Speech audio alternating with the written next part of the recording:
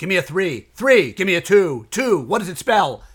It doesn't spell anything, but it's the number 32. And this happens to be episode number 32 of the Rabbi Ian 3 podcast. 32 is also the numerical value of the Hebrew word lev, which means heart. So have a heart and listen up.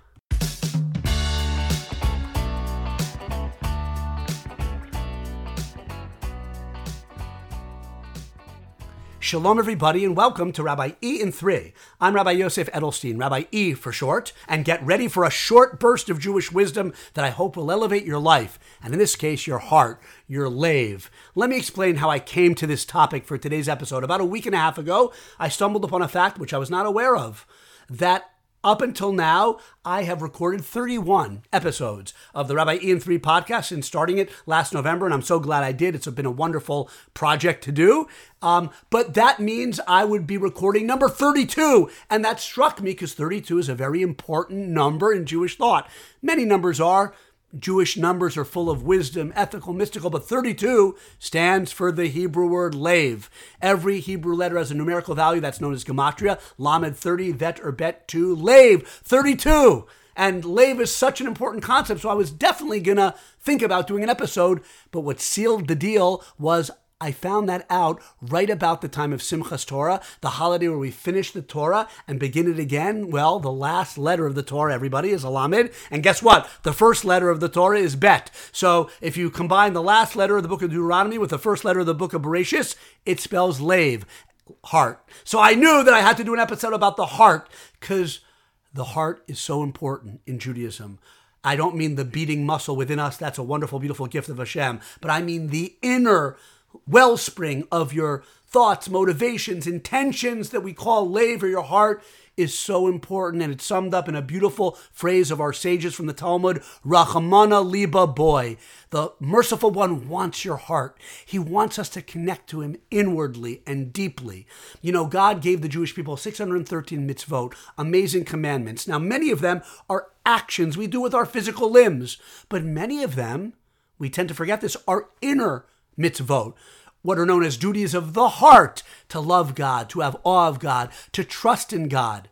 Those are all about your inner intention, your inner good intentions, your inner desire to connect. And even the outer bodily mitzvot commandments, the essence of them, our sages say, is really the inner intention that I'm not doing some action mechanically, robotically. I'm doing it with the desire to do what's right, to follow what the Torah wants, to ultimately connect with my Creator, with Hashem. That's the purpose of all the mitzvot, to connect us outwardly and inwardly with Hashem. Now, you might say, well, great, the heart's important. Well, I'm a good Jew or a good person at heart. I don't have to do the outer actions. We're supposed to unify outer actions imbued with deep inner feeling and a deep inner connection to Hashem that we express, and to our fellow man, we express in outer actions, the unity of body and heart and soul all together. But it's expressed, like we said, Rachmana liba boy. God wants the heart. I think that's neglected very much in our times. People, and it's true, many of the Torah's commandments are stressing physical actions, but we're supposed to do it with our whole being.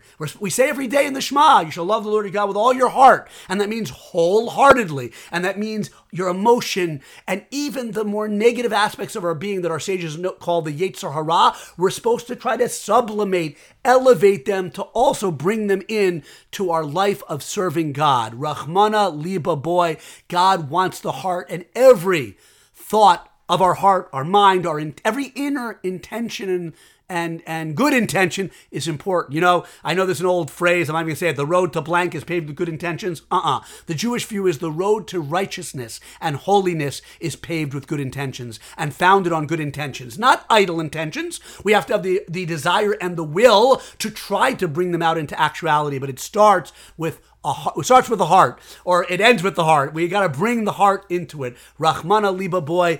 God wants the heart, and every single thought makes a roshem, our deep mystical sages say, an impression in the deep recesses of our being or in high spiritual worlds up there. So I'm going to finish now. Thank you for having the heart to listen to me, for opening your hearts as I try to share this wisdom of the heart and how important our inner life is in connecting to others and deeply to ourselves and to God through our lev, through our heart. Have a wonderful, wonderful weekend. Hear me next time.